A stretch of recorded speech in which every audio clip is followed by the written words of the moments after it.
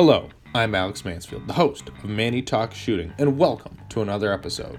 This is the shooting podcast where I talk to individuals all across the shooting industry. We'll talk competition, self-defense, concealed carry.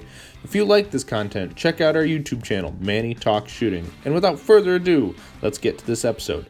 Welcome, everybody. Welcome back to the next installment of Manny Talk Shooting, the shooting podcast on the internet, for the internet, because of the internet, and my glutton for punishment who like to talk to people. But anyway, let's get to the title sponsor of the podcast.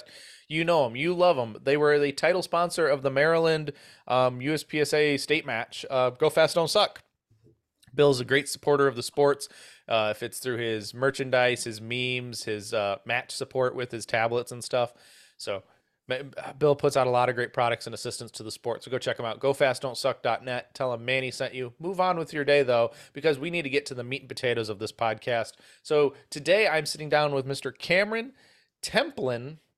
How are you doing, sir? I'm doing well. Thank you for having me. Thank you for coming on. Like I told you on the pre-show, I saw one thing on the internet and I was like, I got to get a hold of him. So we'll talk about that later in the show, obviously. So, but first, the first question I always ask is, who are you and how did you get into shooting? Yeah, well, um, my name is Cameron, and I got into shooting. Let's see, it was about later end of 2018. This was when I was living in Southern California. So I'm a transplant in Texas. Um, and I just I started shooting just, at a local range and wanted to get better. And kind of understood that, a great way to get better was to actually start competing. So joined my local club or went to my local club for a USPSA match. Like many people, instantly fell in love with it. I was shooting production because it's one of the only divisions you can shoot down there. And um, yeah, it started in tail end of 2018. I was sidelined about 6 months into shooting due to a injury. I wasn't sure if I was going to actually be able to continue shooting, but that all worked out and kept shooting ever since then. Well, there you go. I mean, that's nice. At least you got in before like all the panic buying of ammo and primers. Because I do know a lot of people who got in right at the hit of COVID, and they're like, Yeah, "Oh, I can't do." Well, it's just a pain in the butt. So you said you started at the end of 2019 in Southern California. 2018. Yep, 2018. My brain's a fart. What gun did you decide to shoot in production? I just had a Glock 17. It was a Gen 3. I think it was like a, police trade-in that I had bought, and that was the only handgun that I had. Um, you know, Showed up to the match. I had just a kind of a, I knew it was a Safari Land holster with the, strap on the leg or whatever. So had to borrow some equipment, some extra magazine pouches and whatnot. But luckily, I started with a great group of people. Actually, the Vidanes, Jojo Vidanes and Claudia Vidanes down in Southern California. So it was a blessing to start with such a good group of people and learn from them. That is awesome. Now, how long during when you started shooting? How long were you still in Southern California before you moved? Let's see, it was about I moved to Texas about 3 years ago. So it was right around probably like a year and a half. I was shooting in Southern California, and then, you know, we decided, not for shooting purposes, but we just decided that we no longer wanted to live in Southern California. So my wife and I, well, girlfriend at the time, decided to move to Texas. Hmm. Well, everything's bigger in Texas, that's for sure. So Yep. now, when you were in Southern California, how many clubs or ranges were you able to go to within a reasonable amount of time? There was actually there's interesting thing about Southern California. There's actually a pretty big shooting community down there. When I was living there, there was two clubs that hosted USPSA and IDPA, and then another club that also hosted three gun. So I went to Norco Running Gun Club, which was in Prado, or I'm sorry, over in like Norco area of Southern California. So I could pretty much shoot a match every weekend of the month if I wanted to. Hmm. Now, did you want to?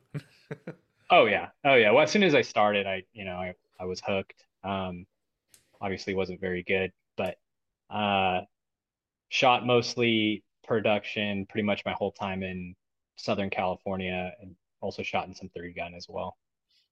Very cool. So you you I guess I don't want to speed this up too fast, but so were you shooting with any super high level shooters in Southern California, or what did it take until you got into Texas before that would really happen for you?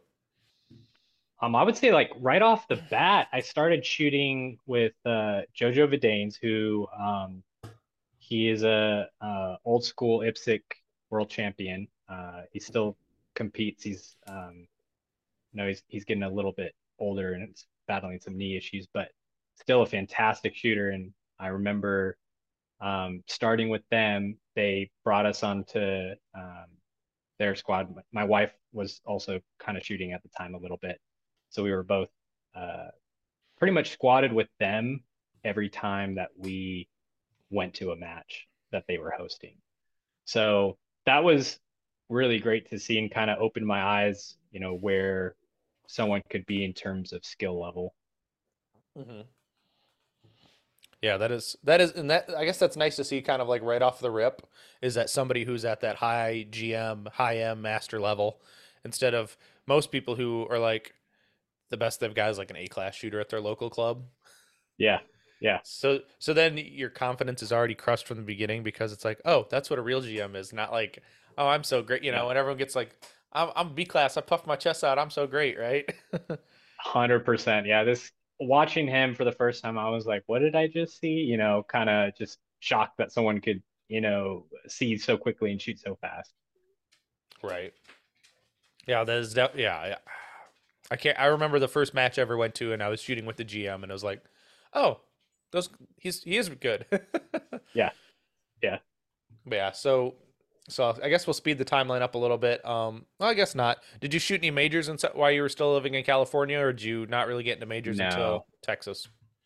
no, I didn't really start shooting majors well into, say my shooting career. Probably in the last couple years, I've started to, take things a little more seriously, I would say, and start actually going to major matches. And I mean, for the most part, it was just local stuff, local matches, nothing too crazy.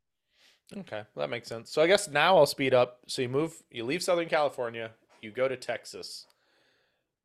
Texas is a big state. How'd you pick where you were going to live? Yeah, so we landed in Wake. We visited Austin, Texas, my wife and I. We kind of drove around, visited Waco area. Um, what ended up happening is she ended up getting a job at Baylor University, which is the private university here in Waco. Um, and then I ended up getting a job with the city. So we ended up moving here to Waco. At the time, it was starting to really blow up because Chip and Joanna Gaines have their whole Magnolia, Hmm. deal going on. So quite a lot of people were a large influx of people, us included. Hmm. Now, I guess the question is, how many times have you been to the Magnolia facility? More than I'd like to say. It's mostly, anytime we have family come into town, that's where we take them, Hmm. because it's, everybody has seen the show. I haven't seen the show, but yeah, I've been there more times than I like. However, they now have a like a mini baseball field, so you can play wiffle ball with just everybody who's there, and it ends up being a bunch of dads and their kids, and we all just kind of smack the wiffle ball around. It's a lot of Uh, fun. That's pretty cool, to be honest with you. But Yeah, my wife puts me there like I'm a kid or something. She just okay, you go play baseball. I'm gonna go shop or whatever. right. So that's funny, pretty funny. Um, which when you said Waco, Texas, like okay, that makes sense. Chip and Joanna Gaines. I mean, Yeah, not to say that I haven't missed them being on the TV show on the TV lately. I mean, I kind of got yeah. tired of Shiplap. Right. Yeah. Yeah. I know. Gosh, it's yeah. And they have like a section in all the Targets and all the stores that we go to. There's like a Magnolia section in Waco. Yeah, let's just take it over. Instead of Waco, they can just call it Gainesville. I There you go. Yeah, exactly. It's pretty much what it is. They put us on the map. Yeah. Well, I mean, a better light on the map because, like in the '90s, yeah, Waco, Yeah, Texas was put little on a fake. bad was in the bad map. But Right. besides that, I just got to razz you a little bit because Waco, Texas, but it's okay. Yeah. Yeah. But now, so you're in Texas now, um, and you visited. How'd you decide which ranges you wanted to go to and shoot at? I just started looking on practice score, and the nice thing about being here in Central Texas is it's about an hour and a half hour drive up or down to Austin, hour drive to Dallas. So I could shoot the matches that are closer to Dallas, and I could shoot the matches that are over in Austin area, which has been a nice thing because again, I could pretty much shoot a match every single weekend, and that's what I had been doing once I started moving here, and it's been great. I've been able to meet a lot of people. There's a lot of high level shooters who live in Texas, so it's been a good place to be for me. Oh yeah, absolutely. I mean, there's so many great shooters down there. Like especially if you go up to DFW area, you got Yeah, Ken, you've got David Blanton, Matt Chu is always good too. Um, so yeah, you got those heat, and then you got the Austin heat, which is yeah, a nice best of both worlds. yeah, yeah. So I've been able to uh, make a lot of friends in both sides of Texas, and it's Hmm. been really great. So on average, you said it was about an hour to Austin, hour to Dallas. On average, what's your normal one-way trip in the car to a match? One way trip's about an hour. So it's the clubs I shoot at. There's one in Florence, Texas. The one that's at Austin Rifle and Pistol Club's more like an hour and a half. I'll usually go there every once in a while just because Emmett and Alex Costa are good buddies of mine, and Alex hosts the match there. Kind of a drive. I usually cap my limit to like an hour. I don't want to drive more than an hour for a local match. Um, and then same with the DFW area. There is a match that's held in Waxahachie that's not quite that's like south of Dallas, so that's about an hour. Hmm. And then the club over at Mission 160 has a match, but that's more like an hour. I'd say almost 2 hours for me. So I'll do that occasionally just to see Ben and Fabio and all those guys. Hmm. Well, yeah, and it's still not bad when you go to Area 4 and it's only 2 hours away from your house. Yeah, yeah. It was pretty nice this time. Yeah. I'm assuming you still got a hotel though. Yeah, I still got an Airbnb. I just, I didn't want to do the drive back. As if I can avoid the drivers in Dallas, I'll shoot for that because they're interesting bunch. Oh, absolutely. Yeah. I would never want to drive in Dallas. I've been there once and I was chauffeured around and I'm like, I'm glad I'm not driving. Yeah, yeah, yeah.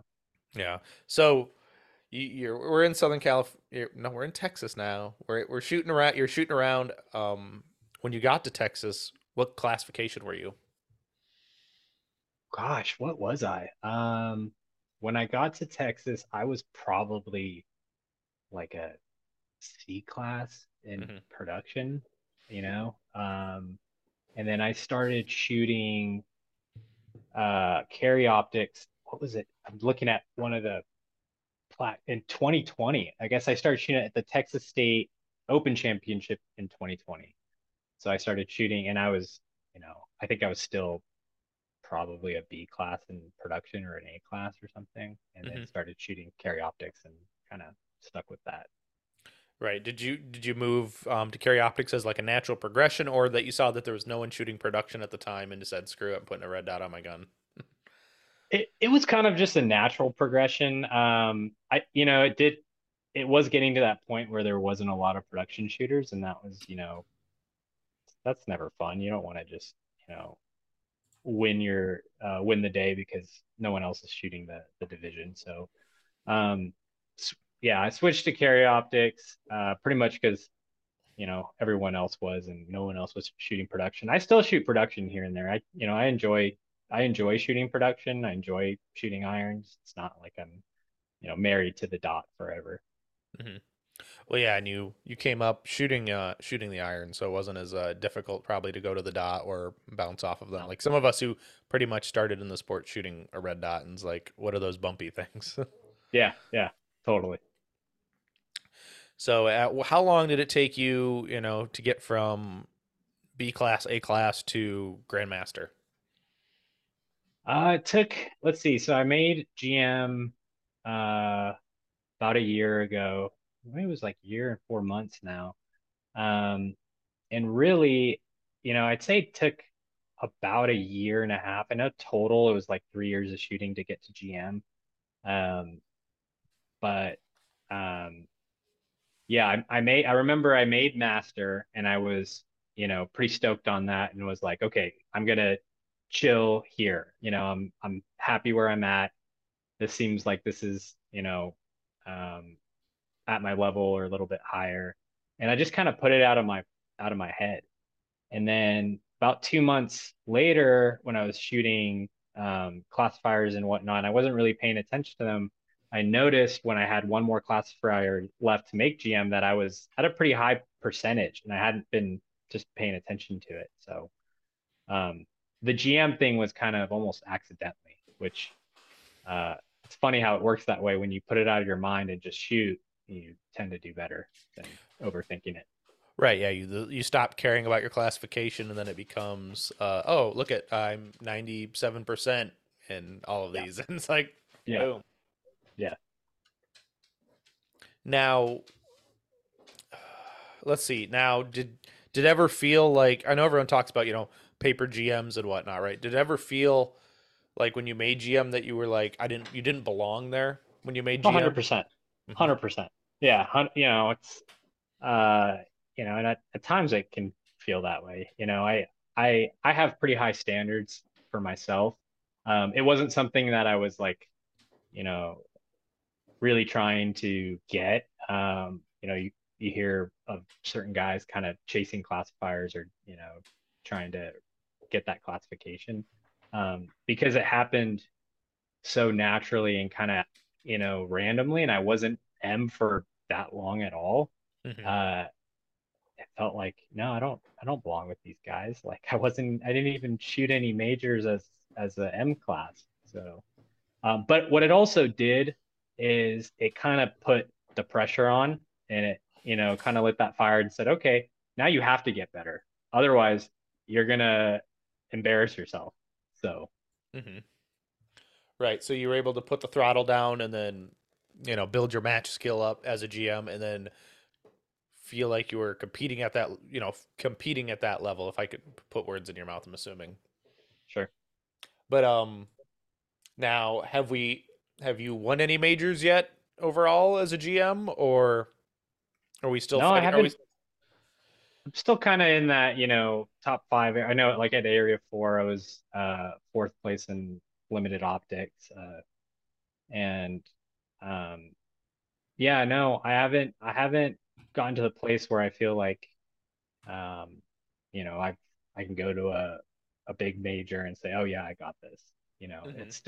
It's still a work in progress and it's still um there's still work to be done. Let's just put it that way. At least that's what I feel. Right. Well, we're all perfectionists, right? I mean, it's Yeah. kind of hard to be always content with our performance. It feels Yeah. like, but it definitely it's a motivator too, though, to be at the top of your game or to improve yourself every time. Yeah. Now, you shot limited optics. Why'd you decide to shoot limited optics instead of carry optics for this match? So so I've already GM and carry optics, but also um, I just wanted to see how far I could get shooting, a Beretta or shooting my carry optics gun, which I shot my stock carry optics gun in limited optics. But also um, I'm going to be shooting limited optics more with the new Beretta 92XI anyways. So I decided, oh, well, this would be a good place start shooting limited optics. So I decided just take your stock carry optic setup. I even shot it in double action in the first round and just, you know, thought it was a good place to start and see where I would land. Hmm. Yeah, that 92 XI looks pretty fancy there. Now, Yeah. w- I'm not super big into Berettas, so forgive me. What's the difference between the XI and the X Performance? Or the 92X Performance. Yeah. Yeah, so the 92X Performance, that's a full, steel framed gun. Those are, built in Italy.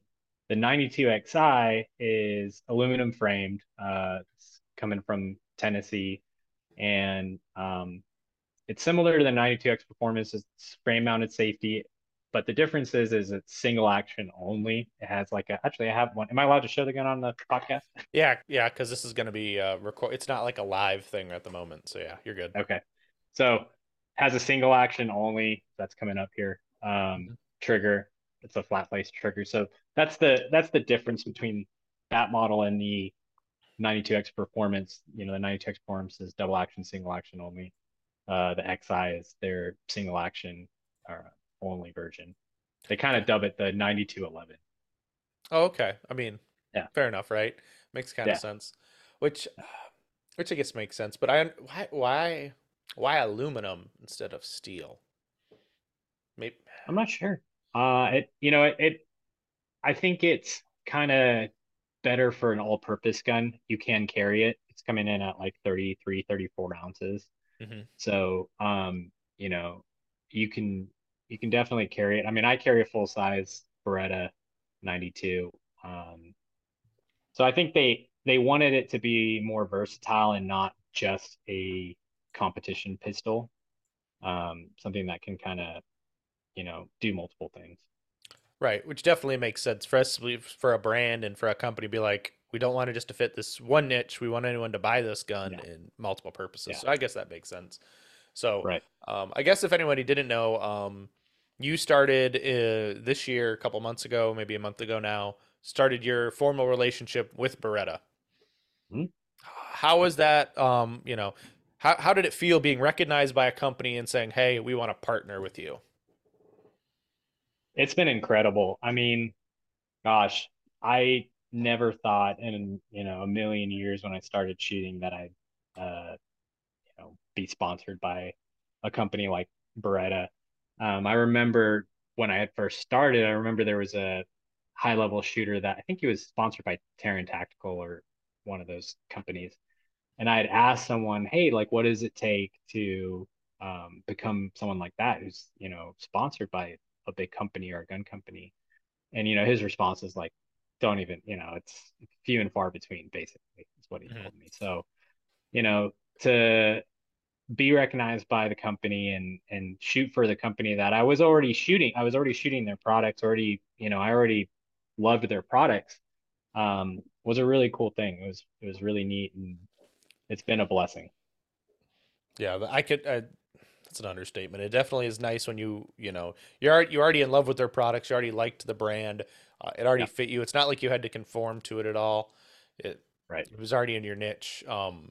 And it's nice to see that they recognized you. Now, was it a little bit of networking to get you there, or did they fully contact you out of the blue? I think it was a combination of both.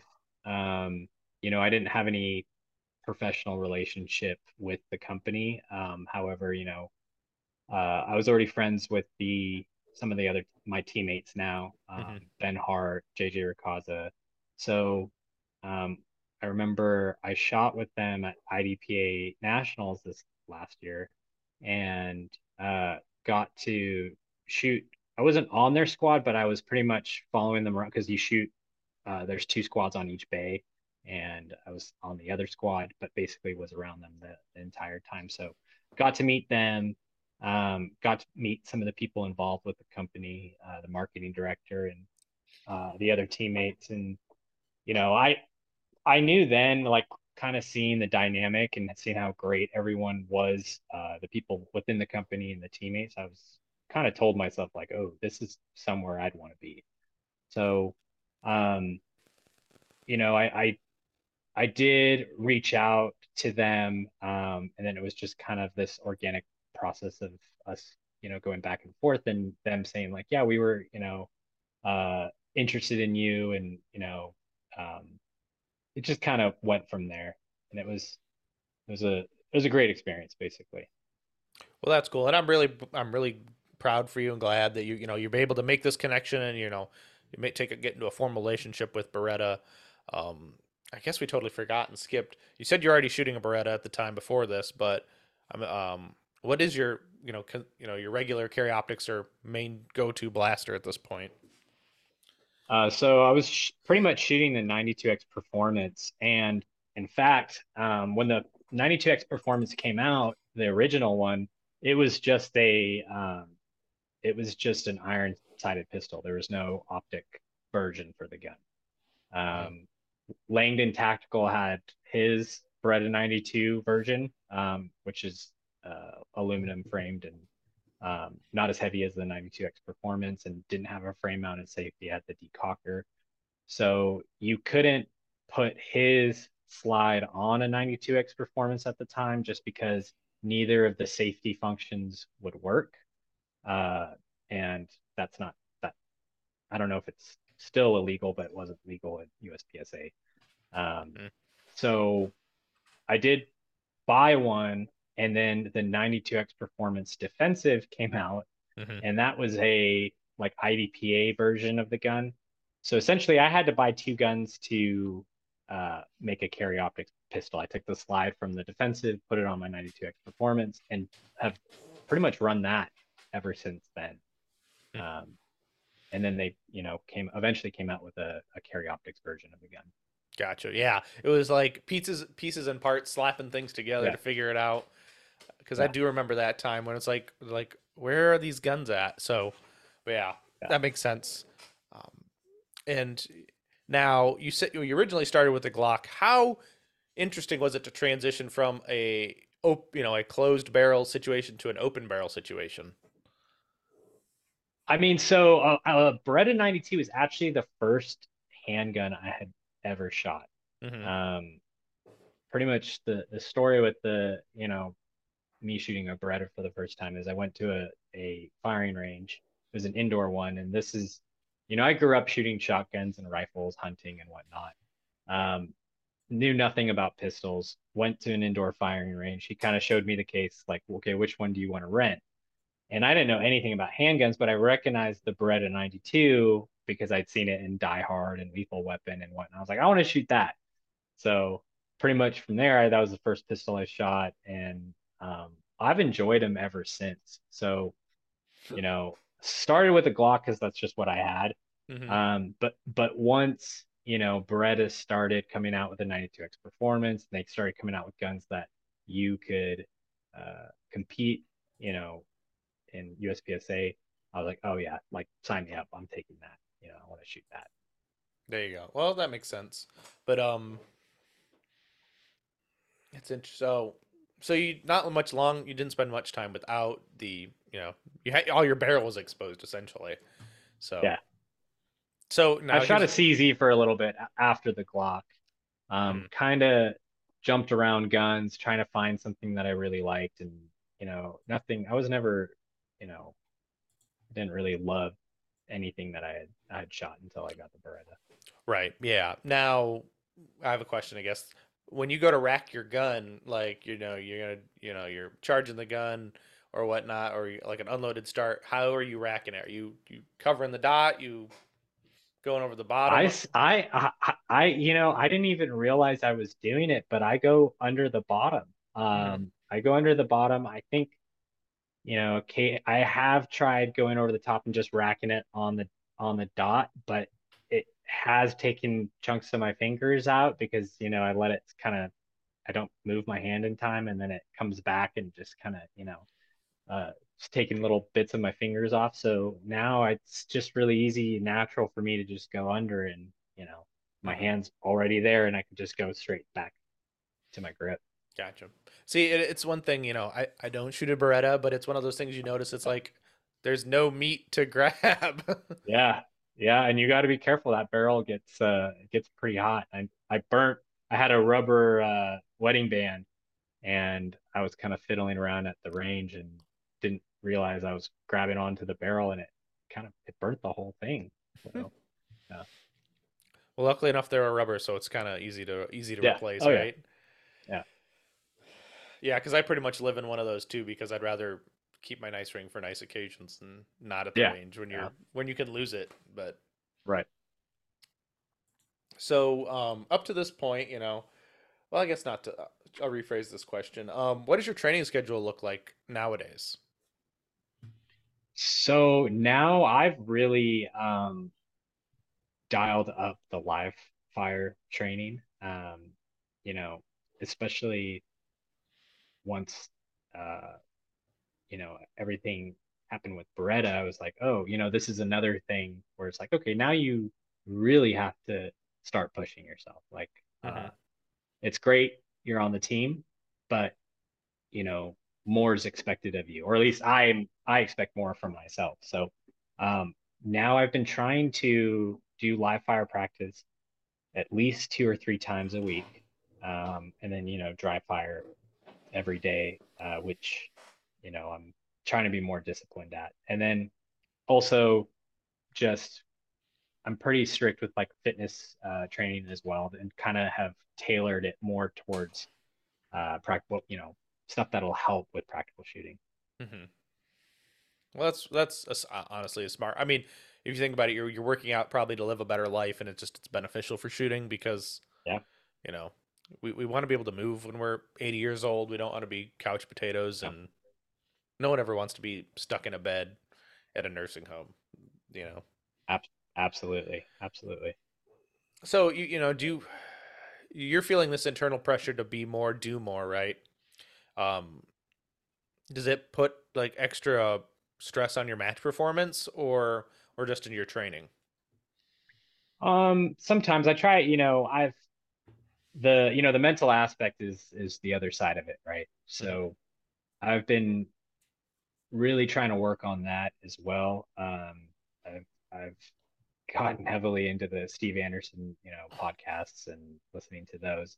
Mm-hmm. Um, but I try to not let it affect me when I'm at the match. It's mindset's a big thing, and it's kind of I've gotten good at just putting it out of my head, and like that area four, even when I had bad stages, I forced myself to smile and forced myself to just flush it and move on, because Mm-hmm. you're not it's not gonna it's not gonna help you having that at least I don't think having that pressure of, oh, I need to do well, otherwise it's not gonna look good or something. Mm-hmm. That's that's not what's important. What's important is you show up and compete at the best level you can. Right, and that mindset and that attitude that you go into the day with, or after each stage, really can affect. It compounds. Like if you're Yeah, just down on yourself the whole match, your last stages are gonna be probably terrible to most people's standards because you've already beaten yourself up yeah, and you're okay with failure because it's already have happened and you're just out of it. yeah, yeah. And that was one thing I noticed with the high level guys was, they don't have the negative talk. They don't talk about, they may talk about it after the match, but they're not going to dwell on it. They're going to do better the next stage. They're going to, you know, Hmm. do as best as they can and not dwell on it. Right. And I know I'll interject myself and my mental focus through the matches. I listen to Steve as well, and I've always come to this mental agreement now is when I shoot my best when I'm just having fun. So if I'm Yeah. not having fun, usually the matches, I've already put myself mentally there, but like the weekend before Area 4, it was Area 5, and I shot the best match of my life, nice Oh, good placement, for you. very happy for myself, and I'm like, that was the best match of my life. So I even talked to Jay Beal today as we're recording this about, hey, I need to write this journal entry because this is important. I slack on the journal. Sorry, Steve. Yeah. It's difficult to get into, but um, Yeah. so I'm trying to record this, but it's like all I just thought is I just had fun. I didn't care. My shooting did its own talking for me. I just had to have Yeah. fun. And I guess that's Yeah. probably real big. But you shot Area 4. I'm assuming you were squad with Ben. Yeah, I had to kind of jump around squad, so I apologize to anyone I abandoned or jumped ship. But yeah, I ended up I had such a great squad actually. I had Ben, who's a fantastic guy, fantastic shooter, and a good friend of mine. He always has been. He's actually helped me, with Beretta's stuff way before I had any thoughts of joining the team. Hmm. Anyways, and then good friend Emmett Reed, Alex Acosta. We had all the MPA shooters on our squad, which I've never met them before, but good group of people, Hmm. and everyone was just really great. And I think that makes a difference. You were talking about having fun, Hmm. and I think we need to not lose sight of that sometimes. Like at the end of the day, we're really blessed to be able to do what we do and, go out there and shoot. Like life could be a whole lot worse. And sometimes when I'm getting frustrated at practice or I'm like, I don't want to do this, I don't want to be here, I have to step back and tell myself, look what you get to do. Like you know, you get to compete and play a game that you love. Like, Hmm. so, but group of having a good squad really makes a difference. When everyone's having fun, everyone's encouraging, there's no drama. Um, you feel better and you usually perform better is what I have seen. Right. And I mean, usually you'll have people who have a bad stage and they'll be upset for a minute and then they're Yeah, like, well, time to reset, refocus. We got to go paste, reset, and move on to the next one. yeah, yeah. Now, I do want to talk a little bit about Area 4. It was what, 14 stages? Yes. Well, Yeah. 12, I believe. Okay. 12 stages shot in 2 days at Mission 160. Mhm. From some of the videos I've seen, there was a couple double bays. Yes.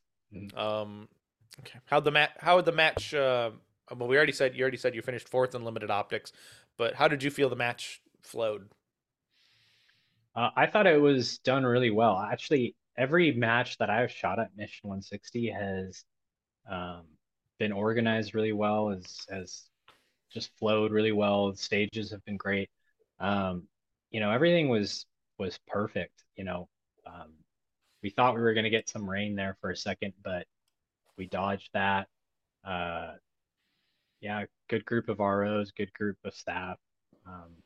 I really didn't have any complaints, but for the most part, I'm not super picky about major matches. Hmm. I don't feel like I'm at the point where I can be like, oh yeah, like these stages were awesome and these stages were terrible. Like shooting is shooting to me, and if it's challenging or has some element of um, you know, challenge, then I'm happy to shoot it. Right, and that's good too. A nice positive mindset to have. Not be picky because there are a lot of Yeah, divas in our sport who are like, "Oh, the water wasn't to the right temperature. It wasn't yeah, close enough. It didn't have a porta potty on every bay."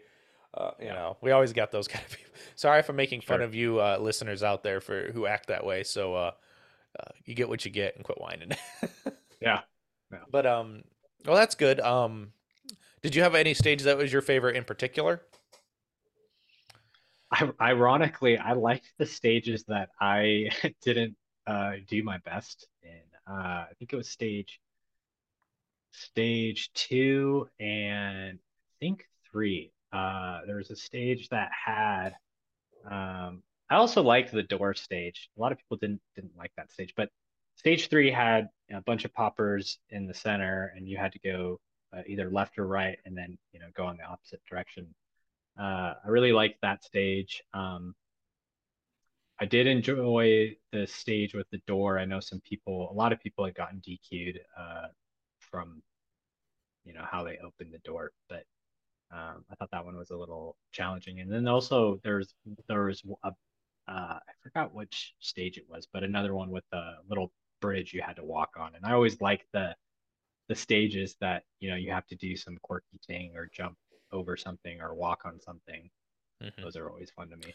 Right. Well, it adds a little bit of athleticism into it too. Yeah, Balance and core, and it adds a little bit of It lets the cream rise to the crop up, yeah, the cream rise to the top, I'll say, because, Yeah. the guys who are in well condition and able to shoot that well excel at Yeah. it compared to somebody who's not taking care of themselves. But oh yeah, you're saying the door people were dequeuing the door. I noticed in a couple of videos the door knob was painted red because that's probably an Yeah. IDPA prop, and they've got that rule of the muzzle can't point at the red zone. Yeah. Yeah. And that But was the rule. That was the well, at least when I shot the stage, they made it clear to us, uh, don't point the gun in the red zone. Otherwise you're gonna get DQ'd. So when I opened the door, I was like up here. So mhm. Right, and it's probably a safe bet because if you're pointing it at the red zone, your hand's probably there and you're muzzling yourself, so it's just easier to be like, don't point it at the red thing. yeah. Yeah. Yeah, because you were there probably the weekend prior shooting the IDPA match. Yeah, I shot Texas State IDPA, which I'm still trying to figure out IDPA. It's I know people who shoot USPSA say certain things about IDPA, and people who shoot IDPA say certain things about USPSA. But I if it shooting to me, like I enjoy it. I like shooting IDPA. I like shooting Steel Challenge. I like shooting USPSA. But I haven't quite figured out how to excel at it. I get beat up by penalties here and there. Um, certain procedural penalties still get me. Hmm. Now, I guess this is a good question for you. So, do you still wear the fishing vest, or do you like actually conceal your gun? I still wore the fishing vest. To Ben and Fabio's dismay, but I am going to switch to appendix as soon as I can get a holster for my 92X performance defensive or my 92XI, which my normal inside the waistband holster works with the 92XI, so I'll be switching to that. But Brett had just sent me them. I Gotcha. hadn't gotten them. Well, now, I mean, do you have a fancy Beretta fishing vest? I do. Yeah. They, um, I had a Beretta vest prior. It wasn't super fancy, but once I got signed on, with all the goodies that they were sending me, they also sent me this vest. But I mean, I would wear it just normally when it's cold out, but it's pretty cool looking. I'd wear it. Right, fair enough. I mean, but shit, like people wouldn't understand. Beretta's like clothing brand, like line. It's like Yeah. massive. Like I went on their Yeah. website and I was just like, are you a gun manufacturer or are you a clothing clothing Yeah. brand? Yeah. And they still have brick and mortar or stores too. Like there's Beretta galleries. There's one here in Dallas where you can go in and buy clothes and buy guns and buy, I think they even sell like, you know, furniture and accessories, random stuff like that, and pens and, whatever, Mhm. wallets and stuff. So yeah, they have a huge clothing line. I liked their clothes before I even started shooting for them. Like they always fit me well, and uh, they weren't super expensive. When they have sales and stuff on there, you can get a pretty good deal on clothes. Right. So have you had to be a clothing model yet?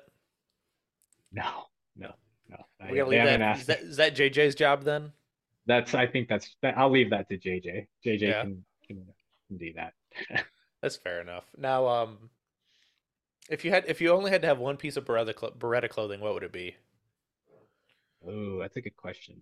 Um, it'd probably be their dry fit shirts. They have these like dry fit. They're kind of like elastic cotton material that you Hmm. can work out in, you can shoot in. I've I and they were like relatively inexpensive when I bought them. Hmm. This was before Brett, before I had signed on with them, and so I had a bunch of their shirts, and I wear them working out. They're great. Well, there you go. And they're multi-purpose, right? You go work out, you go to the Yeah, range, whatever. It's like it's that yeah. lifestyle, but that's kind of cool. I think I remember what it was probably around what Production Nationals or where Beretta was the title sponsor, and I remember watching videos of JJ going, shooting shotguns or whatever. But it was all this fancy Beretta gear. It was always a hoot because he gets so. It seems like he's so excited about it too. It's like, ooh, look at new clothes. Oh yeah, I mean yeah, who isn't though? Um, Yeah, and being able to shoot different guns, especially, people, I wouldn't say people forget, but definitely people who shoot action pistol stuff, they, tend to forget that Brett is a huge, shotgun manufacturer, and they've won Olympics and all kinds of titles with their shotguns. So Yeah, I want to I'd love think. to shoot one of their shotguns. That'd be pretty fun. If I'm not mistaken, there's got like this like Beretta gallery that's got like the most expensive like shotguns in it. I want to say it's in New York, but I might be Yeah. wrong. But it's pretty darn fancy from what I from the videos I remember watching of it. It's pretty fancy there. Yeah, even the one here in Highland Park, Texas, I've been there. Actually, that's where I bought one of my 92X performances from. Um, you know, even walking around that area because it kind of looks like Beverly Hills in California or something. It's a really nice like bougie area. Right. But you go into the Beretta Gallery and they've got all kinds of amazing shotguns and custom stuff you don't even want to look at the price tag for. Yeah, that's true. Just think about it. People spend more on shotguns than they do on some open guns. Yeah, yeah, It's and we all think that open guns, like Infinity open guns, are expensive, but when you talk about shotgun Beretta money, yeah. it's up there. But Yep. so I guess I forgot to ask this earlier because when we were talking about Waco, but you came from Southern California to Texas. How long did it take you to go to a Bucky's? No, Bucky's. Yeah. Yeah, I went to Bucky. It wasn't very long. I think it was probably I think I moved here and then maybe within a couple months I went to one. I know I went to the first time I went to one, it was like accidentally because there's one right by the Temple gun club Hmm. and you have to pass it to go there.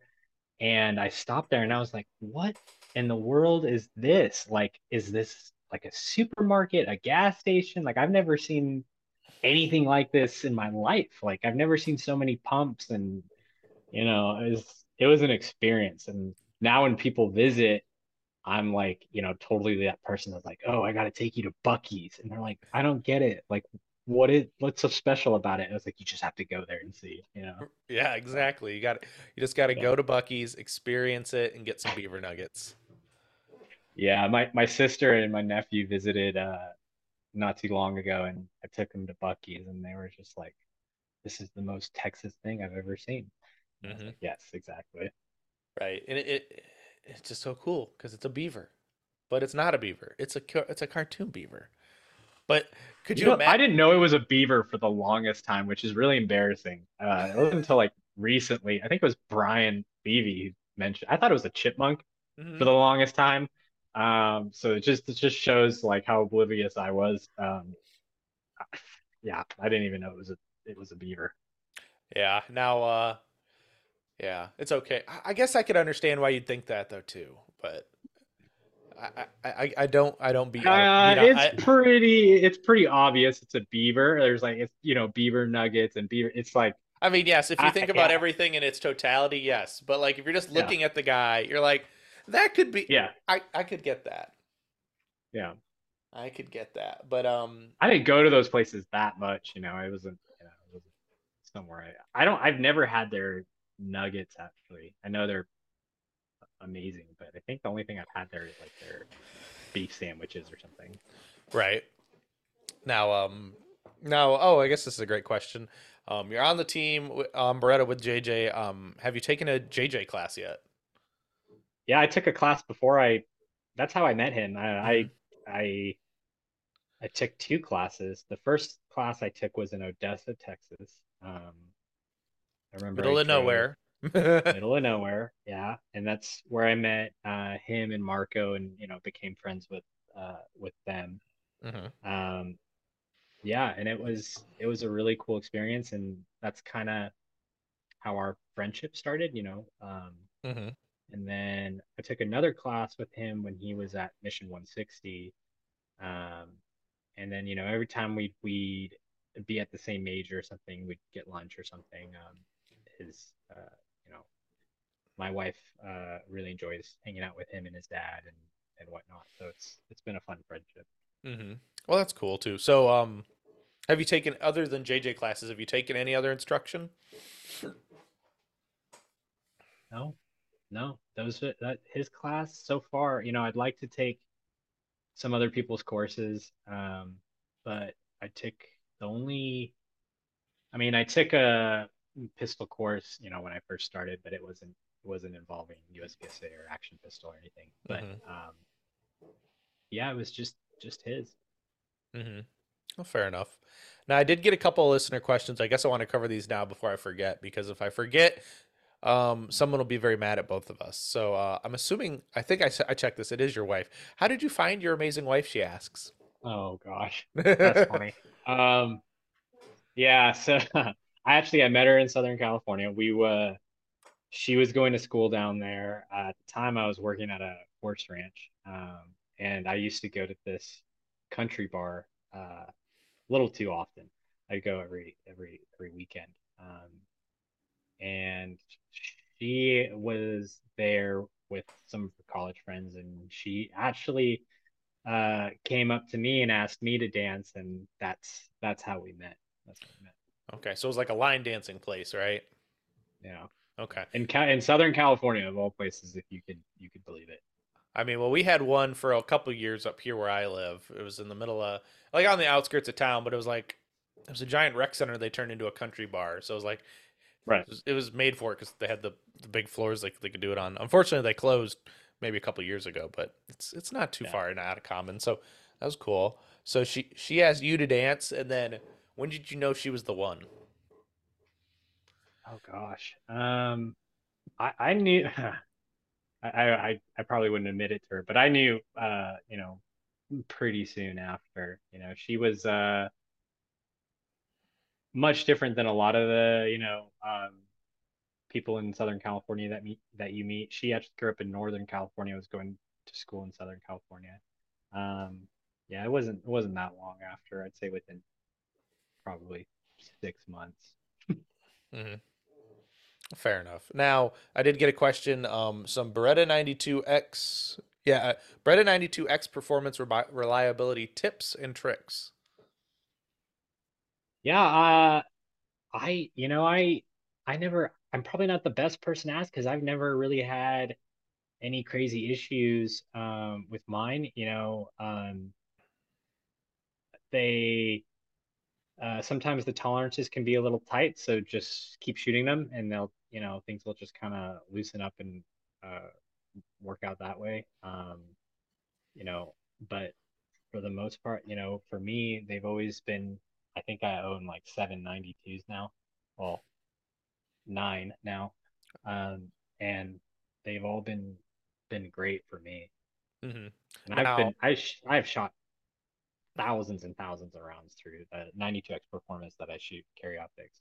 okay, so you've not had any issues with the guns, but do you have a certain formula you like to set up your gun with, like recoil spring, mainspring Yeah, combinations? so I try to keep it close to stock as much as possible. I'm not a huge try to say this nicely, but I'm not like a huge trigger snob when it comes to, getting it super light. What's important to me is just a predictable reset and a really crisp break.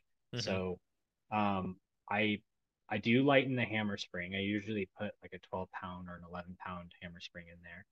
And then one thing I would say that's super important, they sell it on the Beretta website, is the competition hammer. And what that does is it takes up a good amount of the take up to the wall. And that's a huge one. And other than that, I usually put a 9-pound recoil spring in there. I'm shooting 124s, so if that, helps anyone. Hmm. And that's pretty much it. I don't try to mess too much with, going in and polishing stuff. That stuff just kind of polishes itself from shooting it, over and over and over. Right now, ha- with going to that 11 or 12 pound hammer spring, have you found that you're primer sensitive, or can it light everything? It's lit everything for me, and I reload. So the primers that I use CCI small rifle, CCI small pistol magnum. So those are the hardest ones that I use. I obviously shoot. I try to use federal primers for major matches, just to take all up, I just don't want any surprises whatsoever. Um, but it ignites the small rifle stuff fine for me. You know, I don't know if there's any companies out there that sell an extended firing pin, but that could possibly be an option. But um, yeah, I mean, if you if you use a 12 pound, you're going to be good with everything. Hmm. If you put in an 11, some people have said that they have issues with like CCI primers and whatnot. I haven't seen that to be the case with mine. But yeah, I'd say stick to a 12. The difference between an 11 and 12, it's not huge. Just learn how to prep your double action and you'll be fine. Right. Well, and I know like I've got one buddy who for a while was shooting a Tanfolio, and he could only use federal primers because he had tuned his gun so much Yeah. that all it would light was federals. And as one day he was offered plenty of reshoots on the stage, and he was like, because of popper calibration, he's like, "But I'm out of ammo. I can't shoot anymore." I'm like, "Well, here's our Yeah. ammo," and he's like, "I can't touch any of it because it doesn't have federals." So Yeah. I'm like, It's like, what do you do then? Like, "Yeah, you're SOL at that point. And, I still occasionally will shoot, I want to be able to shoot factory ammo. Like if, hmm you buy some at the store or whatever, you're with some buddies and, that's all you have. don't, I don't want to, I don't want to make it to the point where I have to have this perfect recipe for my gun to work. right, yeah." And then if anything's flawed, you don't you'd rather have this big margin of error that you can play in instead of this like skinny narrow window. So it makes sense. Yeah. The last thing you want to be thinking about is your equipment especially when you're shooting the major. I know you've been there. Hmm. We've all been there. You don't want to be thinking in the back of your head like, oh, I hope I don't have an issue. I hope, this doesn't happen because it happened in practice or it happened in training. So, avoid all that and just,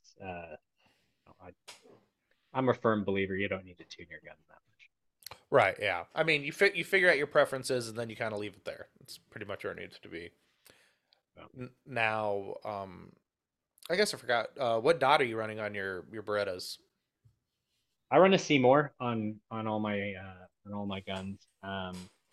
I did use a SRO for a little bit, but I did have some issues with that, and I switched to a Seymour because JJ recommended that, and I was like, okay, and I've had no issues with them. They just continue to run.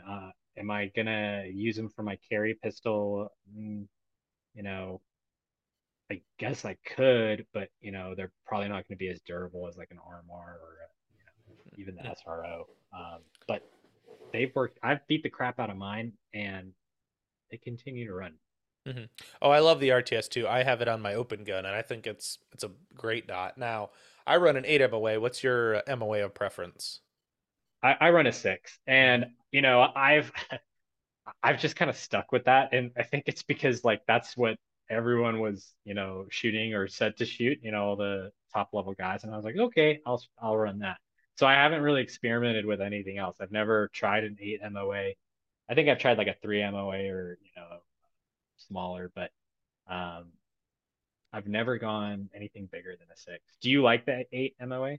Yeah, for my eyes and my astigmatism, the 8 looks. I don't have to have the 8 super bright to get a really crisp dot yet still be super visible, but it's not Uh-huh. blooming anywhere near either.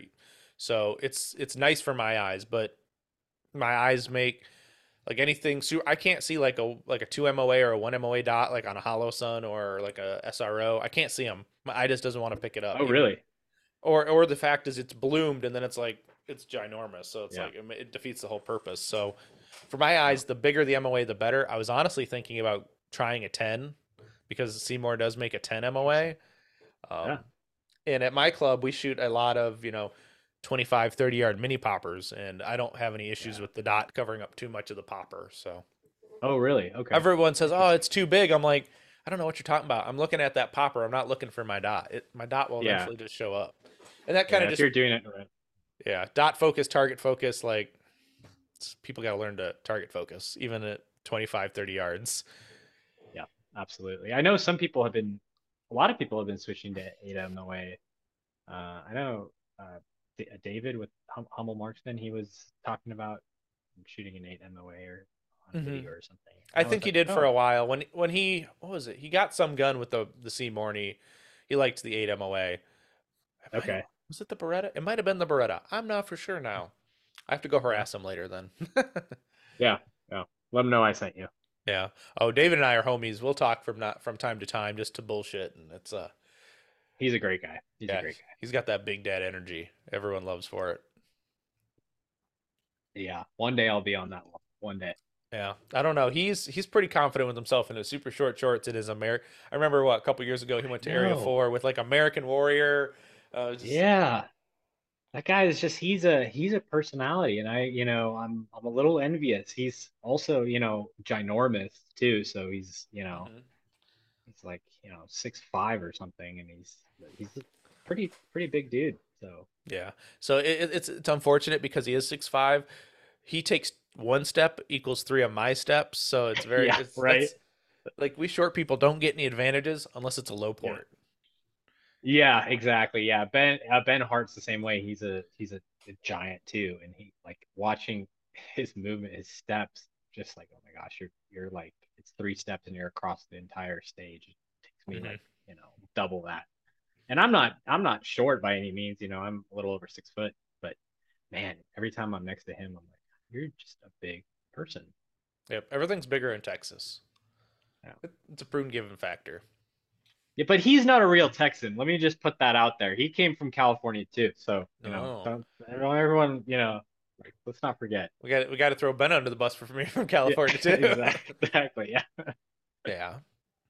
Now, I guess I forgot to ask this. Have you been able to go to the Tennessee factory yet? No, not yet. Not yet. I'd love to go, check it out.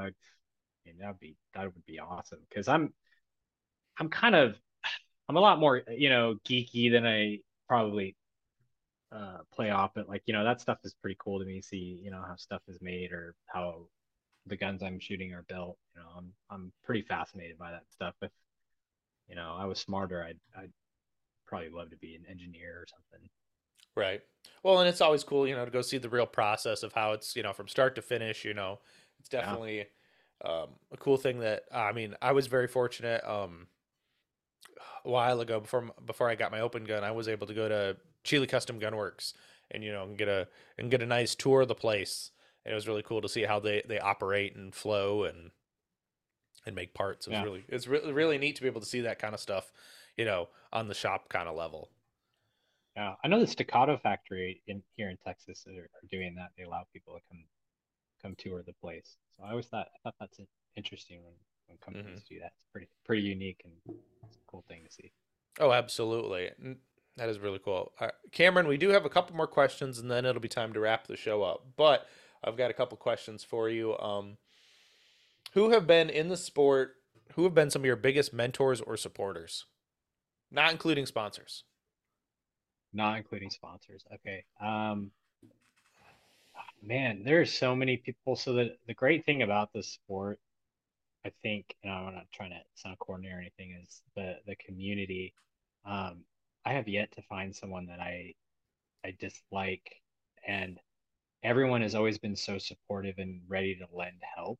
Um, you know, even obviously I've had the pleasure and I'd say I've been very lucky to be able to talk to people like JJ and I spoke to Max Michel during Dragons Cup and be able to kind of pick their brain and talk to them. But even on the local level, when you go to a match, there's been you know so many people who are shooting at a high level that can help you. So um, I'd say in the sport, yeah, it's been JJ, Ben Hart, who's I'm happy is my teammate now. He has helped me so much with Beretta parts. Like even before I had a contract with Beretta, he was sending me all kinds of parts and helping me out with questions about the gun or if I had any issues, I'd call him and he'd, be there and like I couldn't tell you how many times he sent me stuff. And I had no affiliation with Beretta. I was just a fellow, shooter. So um yeah, I'd say the teammates that I, now get to shoot with. That's pretty awesome. Yeah, and it's see that's cool. You know, the good-hearted people, the sport like Ben, who are like, here, have some parts. Like you can tinker Yeah, now. yeah, They'll give you the shirt off their back, which is yeah, the lifeblood of this sport, honestly. Because without those people, the sport would honestly not be so much fun. yeah, yeah. And it's really nice. Like I feel like I've been able to build a community that I didn't have, prior to shooting the sport. Hmm. Yeah, and this community is so fantastic. I mean, I love going to major matches and seeing faces that aren't like necessarily at my local area, but you see them at majors because they all travel enough, and you're like, hey, and you talk to them. It's always a good time. Yeah. Now, I guess we have another question: is currently what has been your biggest like aha moment in training, in matches, in whatever, what related to shooting? What has been your biggest aha moment, your biggest breakthrough takeaway? Um, so recently it's been the mindset Hmm. uh has been a big one. You know, being able to, you know, um use that to your advantage, I'd say, and not have it be something that's holding you back. That's been like a huge like even the thoughts that what you're thinking about prior to the match or during the match. Um, you know, that has been that's been a huge thing. I think that for a while I was like, that's that stuff's not important. Visualizing and the mental management stuff, like, oh, that's like whatever. I just need to get better at shooting.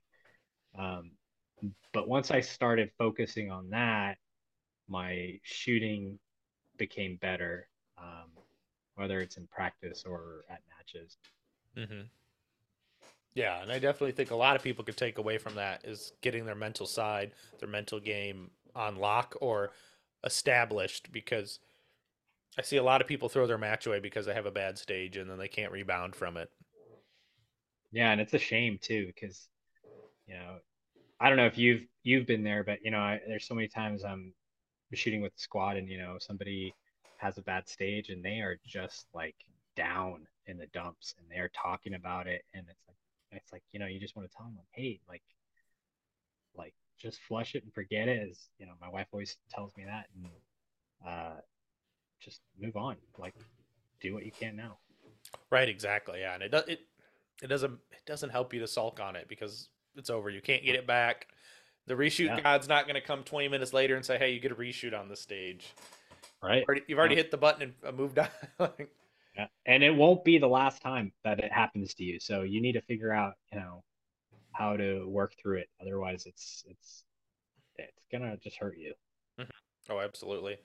So now I'm to the question of, we've already talked about Beretta, but this is, we can talk a little bit more about Beretta or any other sponsors or partnerships or companies you like. You can plug them here.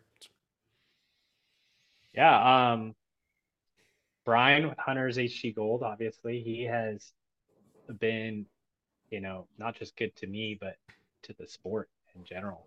Hmm. He's always there. I don't know. Sometimes I don't know how he makes money, because he, just is always like, sponsoring events and giving out certificates and giving out products and whatnot. But Brian has been great. Grizzly Ears, they make my ear pro. They sponsor me and they've been fantastic. Um, Greg with Make Ready Nutrition. I don't have any, professional affiliation with them, but he's also been a huge advocate of the sport, and I see him at majors now, and he's been great, and all these people have been also great to, you know, just everyone. Like even my wife has, become good friends with Brian and Greg and all of them. So it's been cool to see. Hmm. Yeah, and it's so nice, that that they give back to the sport. They're personable. They're there. They'll chit chat with you. They'll talk Yeah, product. They'll talk anything else, and it's not yeah, like they just want your money. They want to build a relationship with their customer base more than they want your dollars. yeah. And ironically, that's the best way to market when you're, focused on your customer and not necessarily just your product. Hmm. You're gonna you'll go a lot further. Oh, yeah, absolutely. Absolutely. Well, Cameron, this is the part of the show where if people want to get a hold of you, how can they do it? What's the best avenue? I'd say Instagram. I'm probably on Instagram a little more than I should be. You know, you want to reach out, if anyone wants to reach out to me for anything, message me on Instagram and I try to respond back to that as quickly as I can. Boom. So what is your Instagram? It's range.cowboy. There you go. Range.com. It took me a minute to actually like I had to scroll through my messages because I was like, it's range something, but I can't find him. Yeah, Search, normal search. So I was like, I had to yeah, find your name in our messages, but yeah, it was like, boom. yeah. So listeners, if you want to get a hold of Cameron, go to range.cowboy on Instagram. Hit him up, talk to him about Berettas, and all that cool stuff. But Cameron, thank you for coming on, dude. I've had a blast. We've had fun. I've got to learn some things. It's been enjoyable for me. Awesome. Thanks, Manny, for having me. Yep, no problem. And to the listeners, until next time, get out and do the things, and I will see you on the next one.